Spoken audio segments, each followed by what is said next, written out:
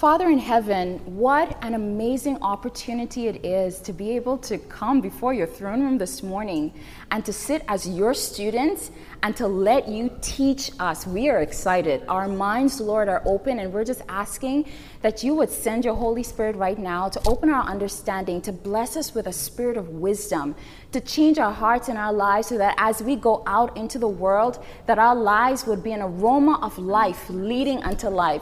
We pray that you would be with all of the technical stuff that's taking place, that the presentation would continue, and that you would bless our ministries, our churches, and prepare our hearts to meet you at your second coming. In your precious name we pray and ask all these favors. Amen. So by the end of the presentation, you should be able to explain the link between storytelling and digital evangelism. You're going to name the important pillars and then also be able to list at least 2 practical ways that you can apply these pillars in your life or in digital evangelism. So these 3 important things are storytelling, building community, and sharing the gospel. The last part may seem as if it's an obvious thing, we're Christians, but I'm going to give you a different twist on it. But storytelling is what I'm going to spend a majority of the presentation on. I want us to be able to lay a foundation, a groundwork for digital evangelism, and that will make the other parts easier. All right, so let's dive in. We're going to veer off a little bit and talk about texting and driving. And you may wonder what it has to do with digital evangelism, but stick with me. So here are some statistics. I'm not going to read all of them, just a few. The National Safety Council reports that cell phone use while driving leads to 1.6 million crashes every year. 390,000 injuries occur every year because people are texting and driving. I'm not going to ask for a show of hands of those of you who do it. Texting while driving is 6 times more likely to cause an accident than drunk driving. Texting while driving causes a 400% increase in time spent with eyes off the road. So, and if I were to ask you now, what was the most important part of that video, what would you tell me? Don't text while you drive. Don't text while you drive. What happened? What was the difference? Somebody pray that Dustin gets back soon with the charger. What was the difference between when I showed you the first slide with all of the statistics and numbers, and some of you couldn't remember, even Alex just now, who was writing down, still knew the most important part of that video, coming to you. But then when I showed you the story, the young people suddenly went to being all jovial. They knew the statistics, but then when they met someone who had a story to share, everything changed. What was that? Why did that happen?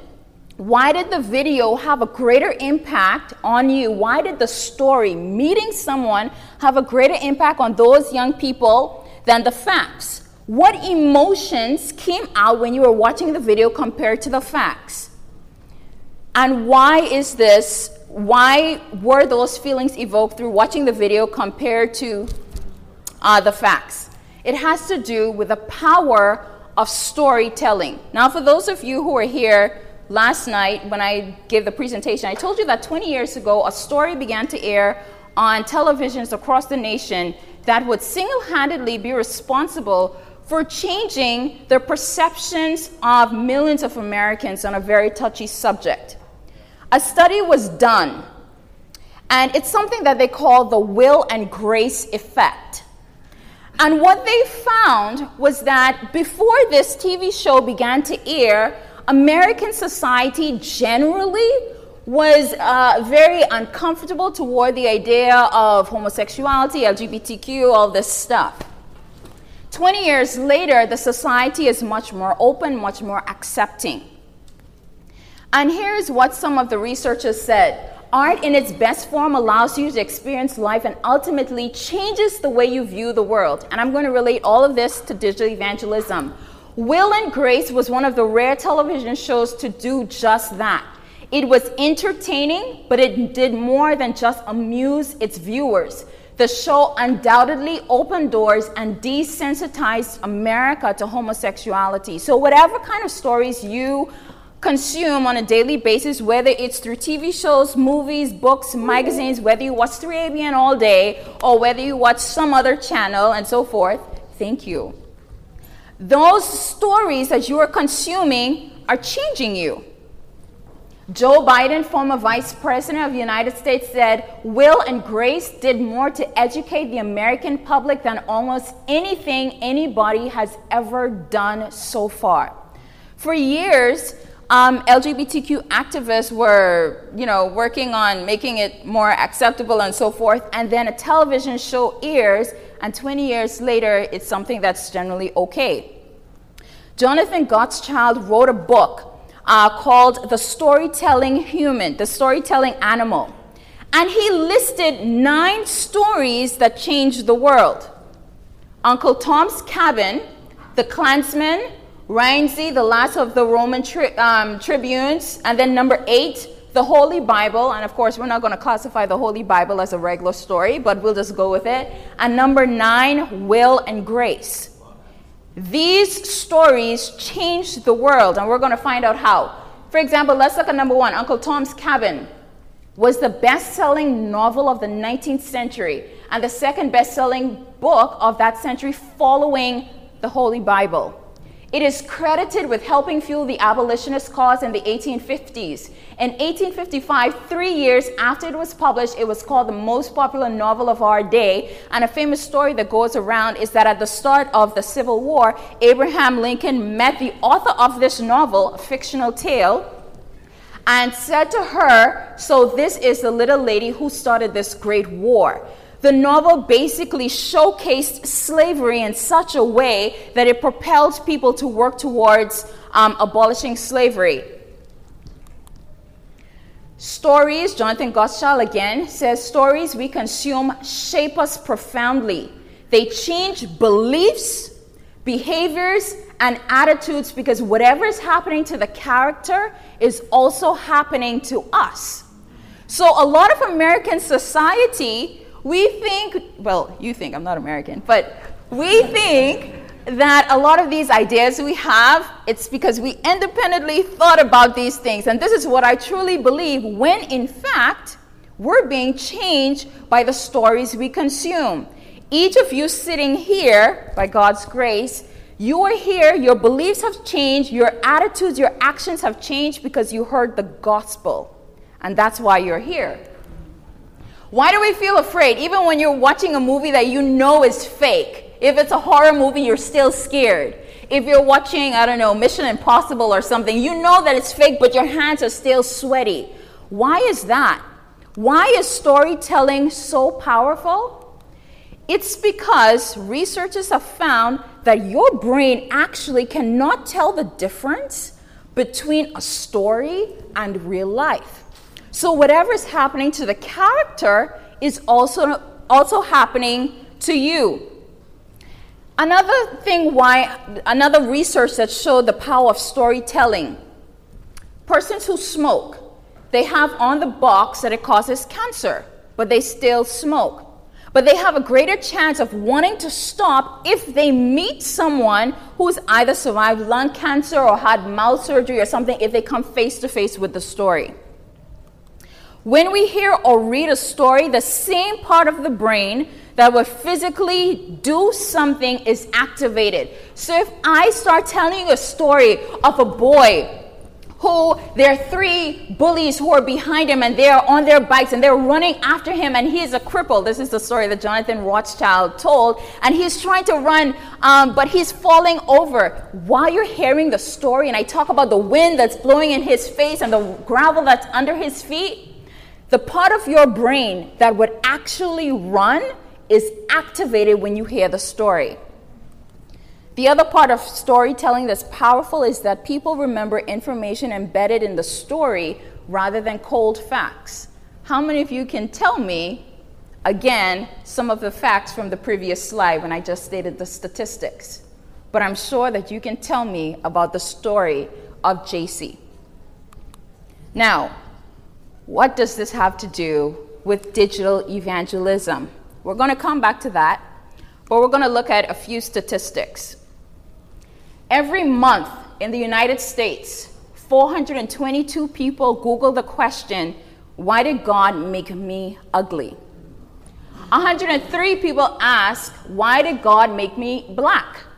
25,000 people asked, who created God? Why does God allow suffering? And 30,000 people Google online church.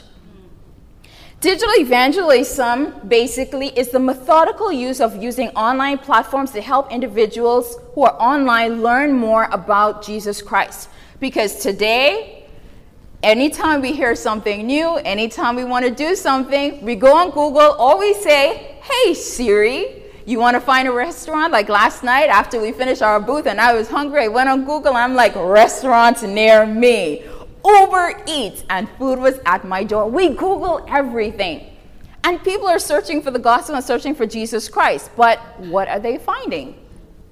Websites, blogs, social media sites, podcasts, chat rooms, discussion boards, all of these and other platforms are used to share the gospel. Digital evangelism is also important for the Seventh-day Adventist Church because it helps boost our presence online. I don't know, how many of you have ever Googled Seventh-day Adventist before? Well, let me just see a show of hands. All right, hands down. How many of you are proud of what you see online about Seventh-day Adventists? Not even a little bit. Folks, so if you aren't proud about what you see about Seventh-day Adventists, now imagine your friend Johnny finds out you're a Seventh-day Adventist and Johnny wants to find out more. He says, I'll Google you guys. You'll be like, wait, don't Google us just yet. How about you just... Do you know why we have that reaction and we don't want people to Google Seventh-day Adventists? Or if you're a canvasser and you hand the book, The Great Controversy, and that person's like, hey Siri, who's Ellen G. White? It's because of some of that negative content, a lot of the negative content that's online. Because there are people who are either ex-members of the church or who have a misunderstanding of our beliefs. They are using digital platforms more effectively than you and I. Even other denominations. Members of other denominations, they're using these platforms because they so sincerely believe that people should stay away from our church. And do you know what we do? We're very comfortable with coming to our conferences and our board meetings, and we leave the online world, and everyone with their own story is telling it. And we're not using digital evangelism. Another point about this. The Mormon Church spends millions of dollars every single year on digital evangelism and SEO. About 10 years ago or 15 years ago, they did not allow their missionaries to use social media on their 2-year mission trips. But then they realized, the internet is very powerful. People aren't opening their doors to missionaries anymore. So you know what we're going to do? We're going to train our missionaries to be online missionaries. So right now, and I did it, you can go to mormon.org and they will have online missionaries who are there to answer your questions. You know what else they did? They started to give their online missionaries access to social media and access to the internet and ask them to share online.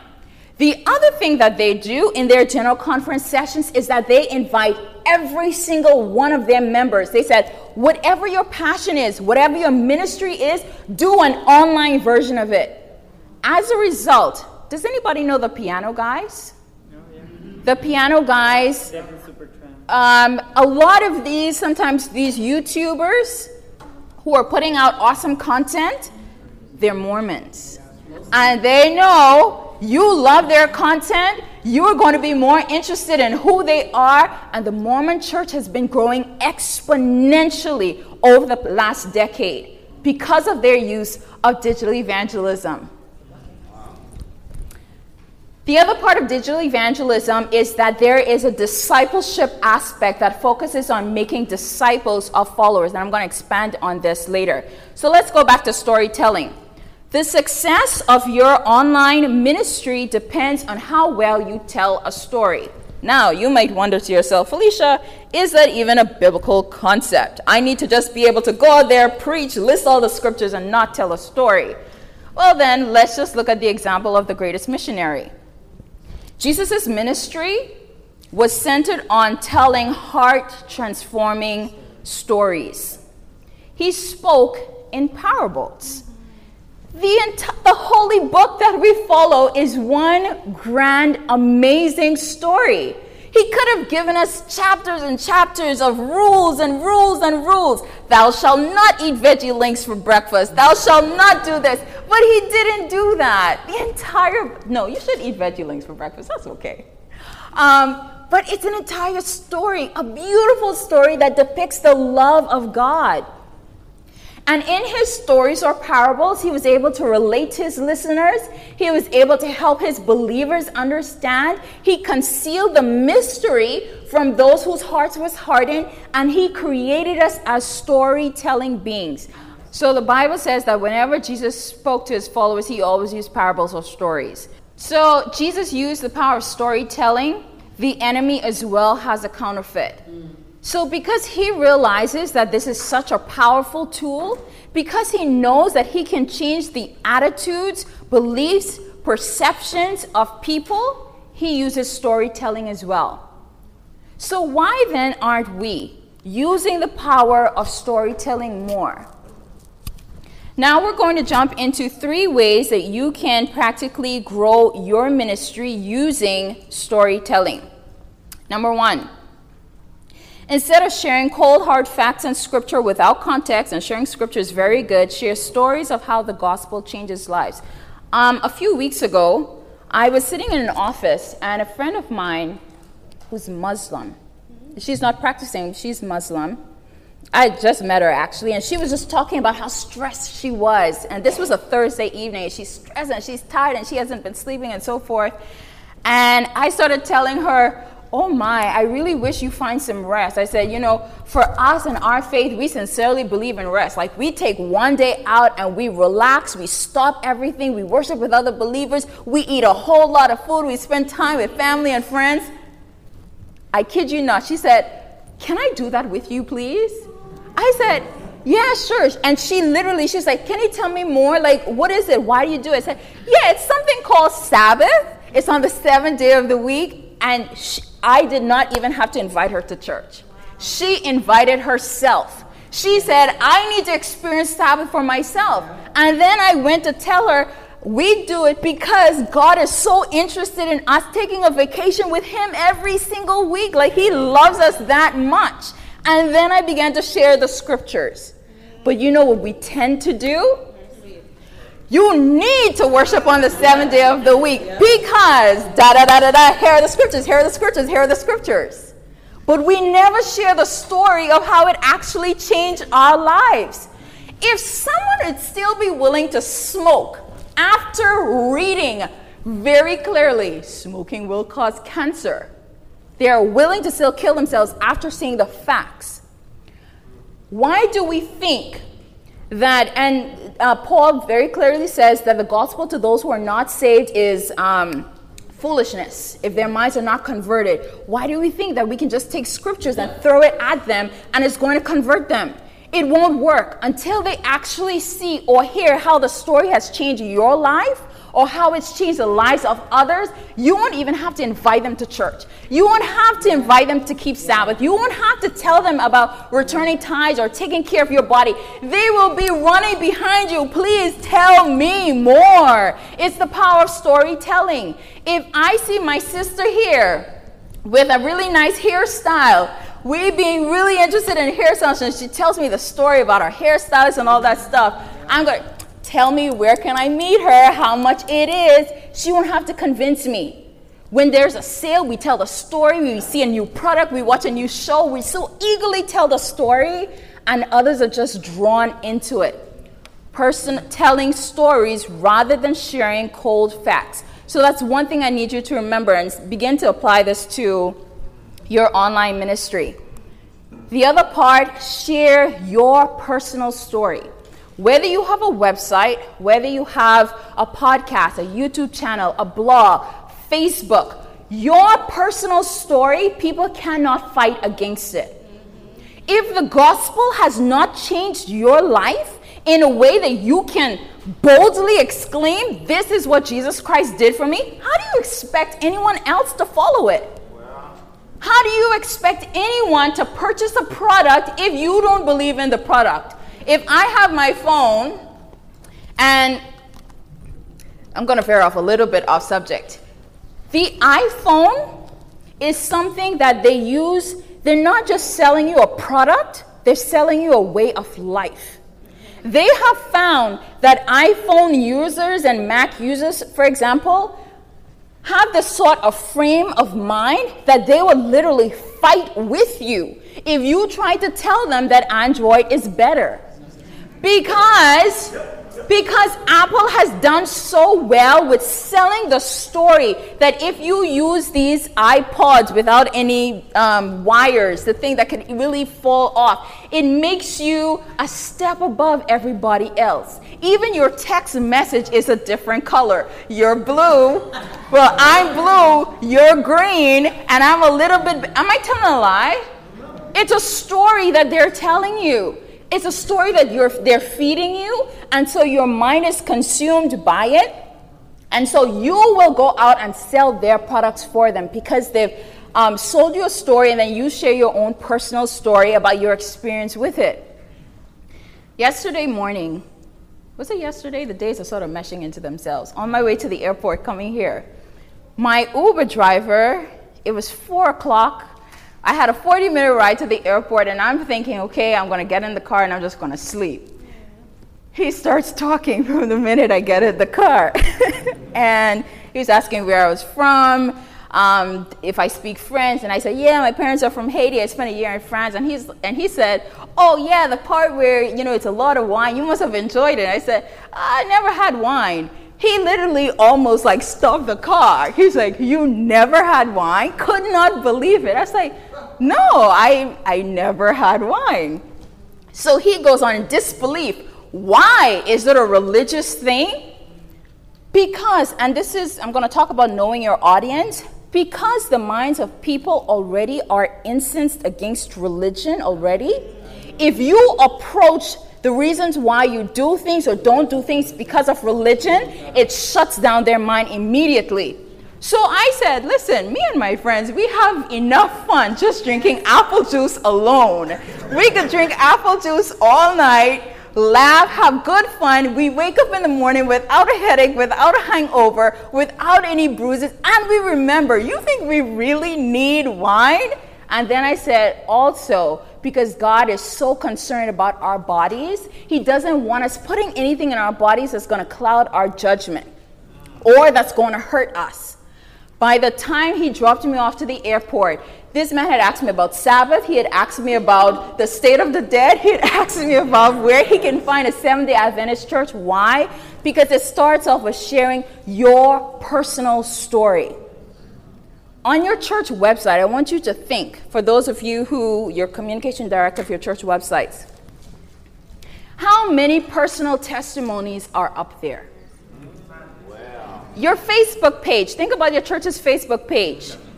If you look at the events, are all of the events about the evangelistic series that's coming up, inviting people to church, inviting all this stuff, or are you actually taking the time, using your phone on a Sabbath morning and asking Sister so-and-so, for example, hey, in 1 minute, can you just share your story? Share what has God done for you? A church that I attended, we used to go live for 5 minutes every Sabbath morning before Divine Hour. We would give viewers a behind-the-scenes look of what the pastors and so forth are doing before going up on stage, and then we would call a church member and say, share your week and what God has done for you. We had people walk in after going to our Facebook page, watching these videos and say, we saw the stories and we wanted to be part of whatever your church is doing. Because of what we were doing, sharing our personal stories online. Most of us associate digital evangelism with just sharing the facts, and all of that is great. But you have to remember, you can have a really good gift, but if you're not packaging it properly, well, on the other hand, sometimes the value of something is not. You still want to make sure that you package it really nice. And so we have a gospel, and we want to make sure that your experience of it, that you're sharing it online. The other thing that you want to remember when it comes to digital evangelism and storytelling, consider the action you want your audience to take and craft stories showing characters taking that action. Near to the end, I'm going to have Dustin come up and share specifically how his ministry, making calls to action, and what that has done in his ministry. But one thing that I realized working at the Center for Online Evangelism, going through our church websites or through Facebook pages, is that a lot of us are not actually making calls to actions to the members of our audience. What is it that you want someone to do as a result of reading your blog or watching your video or listening to your podcast? Jesus wanted to teach his followers to love each other. He had told them very clearly, love your neighbor as you love yourself, and they still were not doing that. So you know what he did?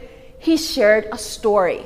And remember the power of storytelling. When you hear a story, whatever's happening to the character begins to happen to you. And if you consume the story enough, it begins to change your perceptions and your behaviors. And so he tells them the story of the Good Samaritan. And he's like, this is what it means to love your neighbor. And so instead of just telling people, love your neighbors, he shared the story, and in that story, he was showing telling his listeners what they need to do. How do we share our stories online?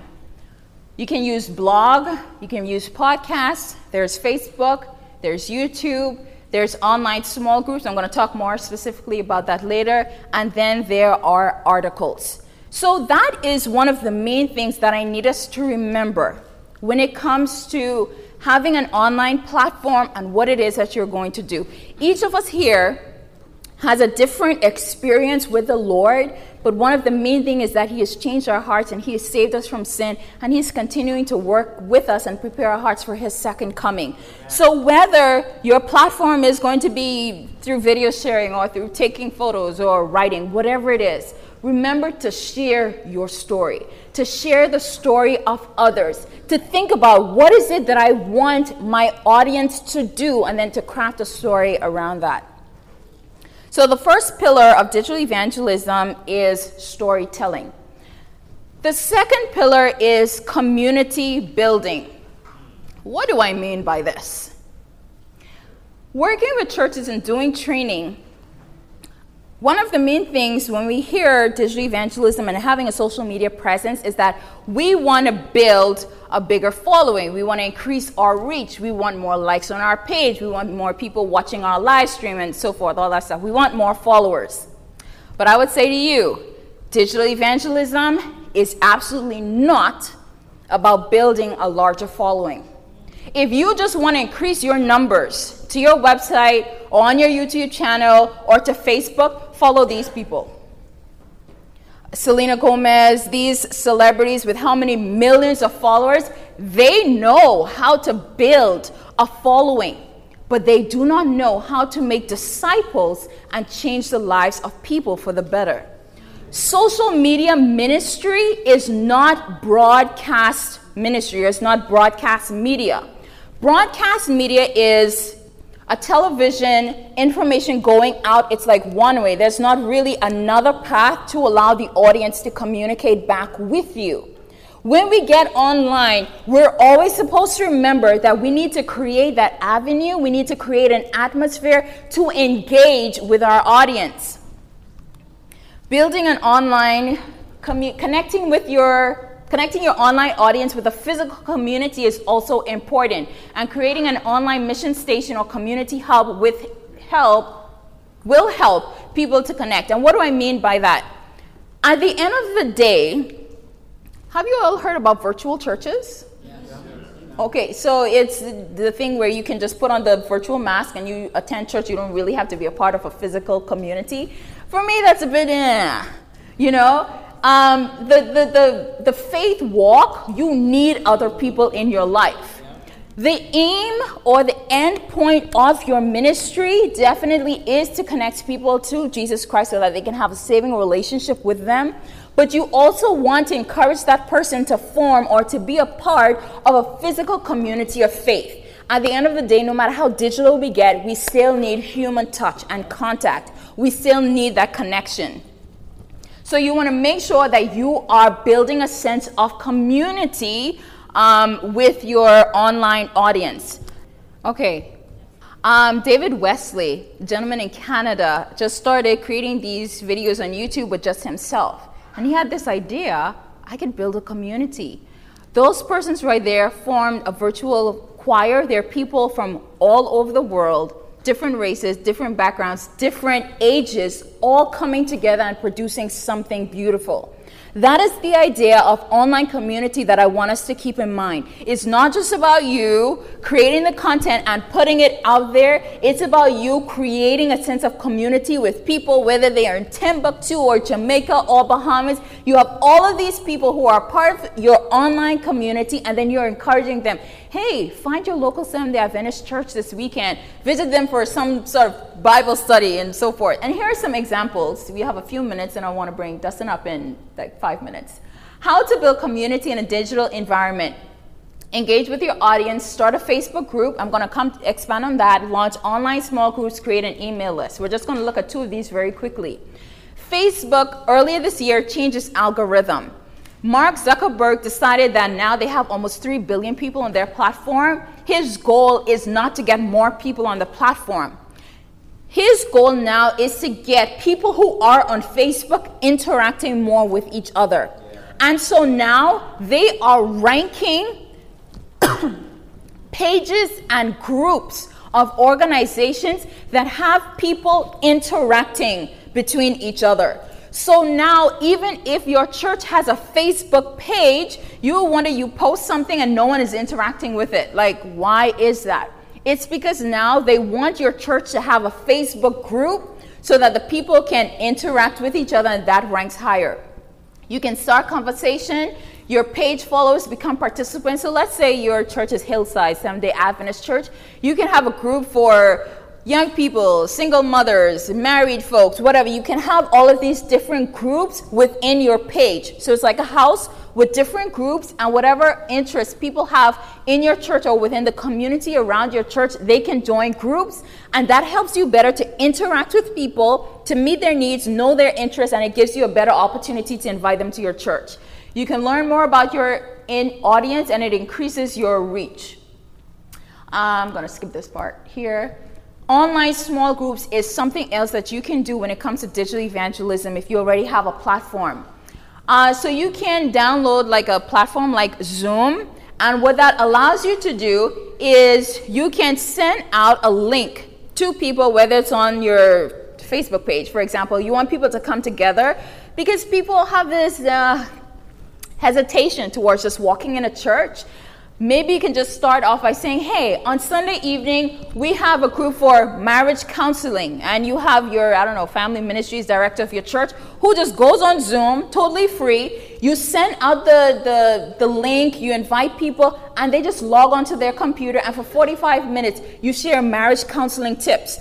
Or someone in your church who does a cooking show, go live on Zoom and teach them how to make absolutely delicious tasting tofu or something. Or support group for single moms. On Friday evening, for 30 minutes, you just go on Zoom and you invite people. What you're doing is that you're showing people that the gospel is something that it's practical, that it's a part of their lives, and it's not just this mundane thing, but it's something that can actually change their lives. All of these is just small groups, but it's online. And you're getting your audience used to the concept of learning from each other, coming together at a specific time, worshiping God. So the next time after 3 meetings or so, you can say, hey, you can visit our church if you're in the area, or there's a local Adventist church near your address.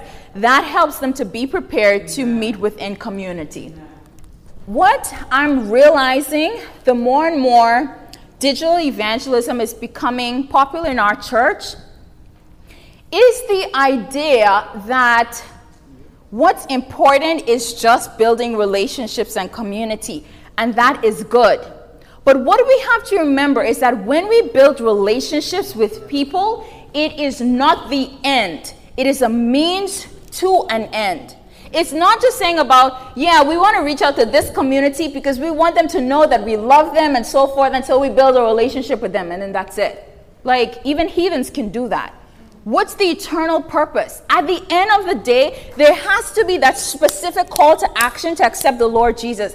Because when Jesus comes, those people aren't going to say, well, I was friends with Felicia's online ministry, and so God just, no. It's whether that person has made that decision for Jesus Christ. So whether it's your YouTube and you are sharing your personal story, great. If you have a Facebook page and you have a group and you are connecting with people in your community, that's absolutely awesome. But at the end of the day, you have to make sure that you are giving people a very clear, what's the word I'm looking for? A very clear opportunity or an invitation to accept Jesus into their lives. Amen. Now, Hope Through Prophecy does this in a very beautiful way. Dustin, I'm going to have you just come up. He's the president of Hope Through Prophecy, and I'm going to let him tell you what he does, how he makes a specific call to action, and also this year you did something really exciting when you traveled and there's baptism, and so you can just take that away and then I'll end it. All right, good morning everyone, or is it the afternoon yet? Still morning technically. Good to see everyone today. As Felecia said, I am the president of a ministry called Hope Through Prophecy, and I do want to talk about what Felecia asked me to talk about, that is making appeals, giving calls to action to viewers. But I want to give you just a little bit background about what I do, what kind of ministry I have, so you can see the context of how I make appeals. And basically, I have been doing a YouTube ministry for less than a year. And it's called Hope Through Prophecy. And how many of you have seen that YouTube channel, Hope Through Prophecy? All right, some of you, okay, appreciate it, thank you. But I have over 61,000 subscribers, over 1.6 million views, less than a year. So God is really blessed. I can't take the credit. To God be the glory. Amen. But also, collaboration has been a big piece of that. And that might be something that Felecia talks about as the seminar continues. By the way, very, very, very practical seminar. I'm thrilled that ASI is having this seminar. I encourage you to keep coming. Felecia has a lot of great information. Keep coming back. You will learn a lot. You will become much more effective as a digital evangelist. So what Felecia said is very true, is that when you are doing this work, you have to have a goal in mind. It can't just be to get more subscribers or more views or something like that. You want to have a purpose. At Hope Through Prophecy, our purpose, our vision, is to bring viewers from broadcast to baptism. And the way we do that is engagement. We have to engage with the viewers. We have to give them a way to respond to the messages that they're seeing. And so there's a couple ways that I do that with a YouTube channel that I have. One way that I think, never really seen anybody else do this, but we have a texting service where we use a short code text. And so what we do is in the video we say, it depends what the topic of the video is. For example, I recently did a video about the Sabbath. And at the end I said, if you would like to find a church that worships on the Sabbath, just text the word hope to 50597. And so when people do that, they get a link where they can provide their information. And I can follow up with them. And I can text with them. Texting is good because more people answer their text than emails. I think they say like over 95% of people answer text, and emails is like 20% or something like that. So that is a way to give viewers a real, actual way to respond to what they're watching. Because here's the thing. As we go online, as we do digital evangelism, there are so many other people competing for the attention of viewers. All right, so we have to do something that kind of rocks people, that kind of stands out, okay? Because people have a natural tendency in today's day and age, and if you're a Bible worker, you might have run into this, is people will do Bible studies, they'll go through the study, and then at the end, they'll basically say, okay, that was nice, see you later. And they won't see the importance of making a decision. Because we live in a day and age where people are used to watching programs. Oh, that's nice what you said about the Sabbath. That's nice what you said about the state of the dead. Now what? Who cares? And so it's important to call people to a decision, to give them a call to action. And that's what Jesus did. He said, follow me. And so one of the ways that I do that using YouTube is at the end of my videos, I will say, I'll give a very specific call to action that they can do.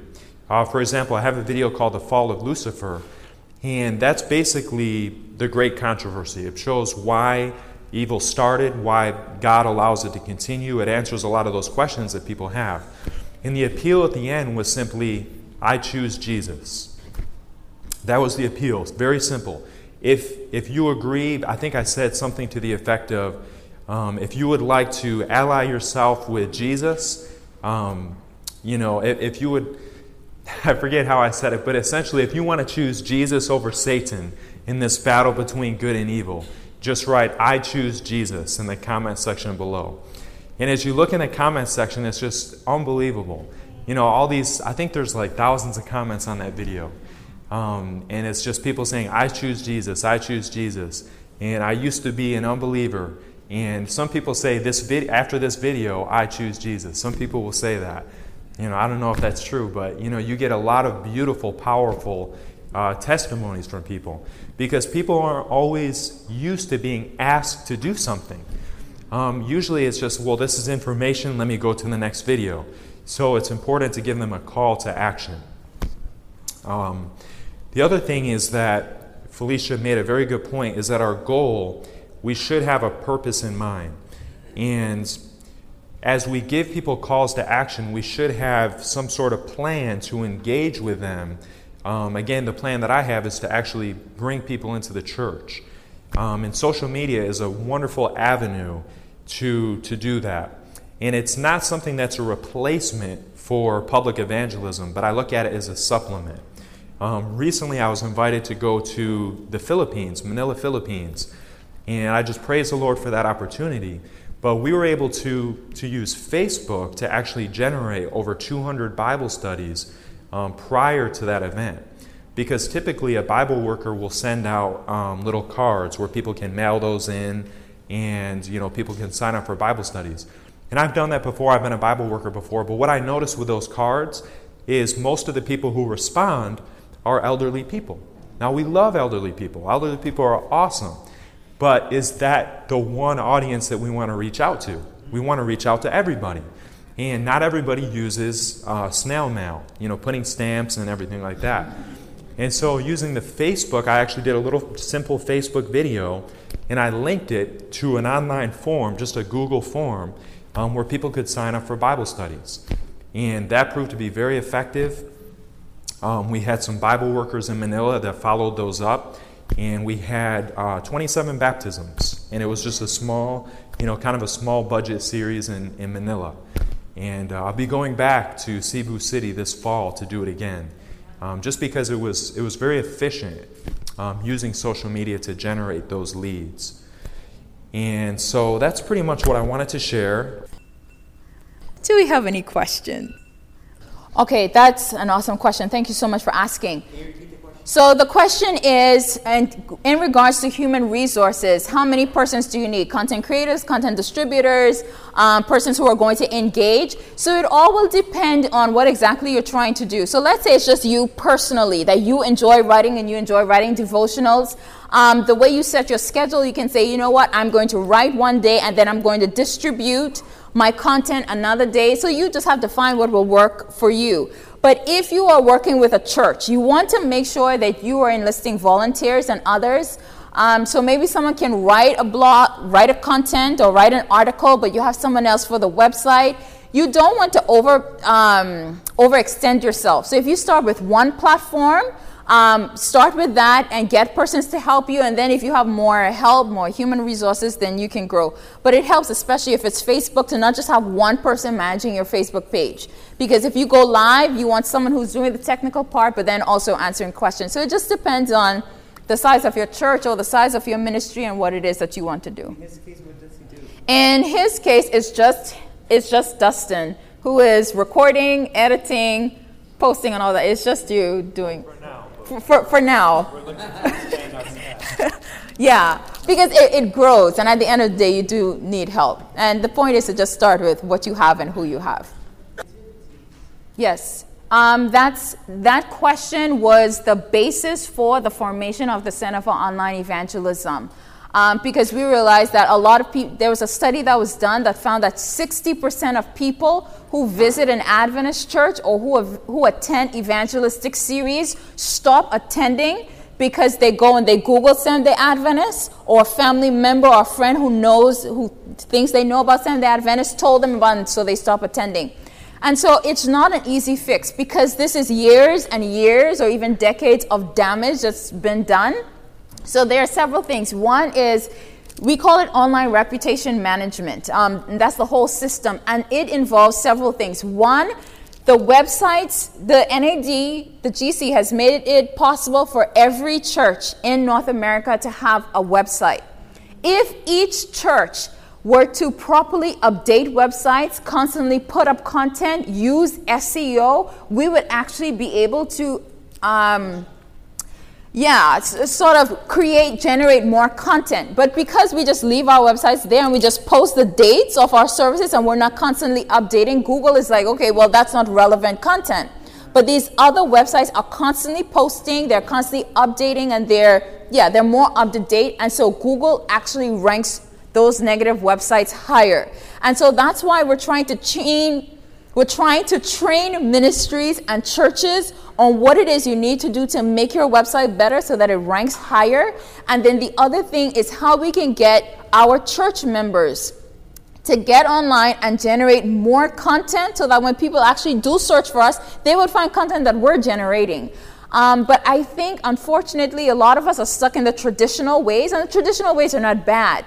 But you have to remember that the way that we used to reach people 30 years ago in North America isn't necessarily going to be the most effective way. So if we can get more of our members creating content online, linking to other credible Adventist websites, when people do search what is Sabbath, for example, the websites that hold the top spots for what is Sabbath goes to Wikipedia, the Mormon Church, and Jehovah's Witness website, actually, for Sabbath. And then the other high-ranking one is Sabbath Truth from Amazing Facts. Well, I don't want to hold you guys any longer because I want you to come this afternoon. Thank you for attending, and God bless each of you and your ministry. This media was produced by Audioverse for ASI, Adventist Layman's Services and Industries. If you would like to learn more about ASI, please visit www.asiministries.org. Or if you would like to listen to more free online sermons, please visit www.audioverse.org.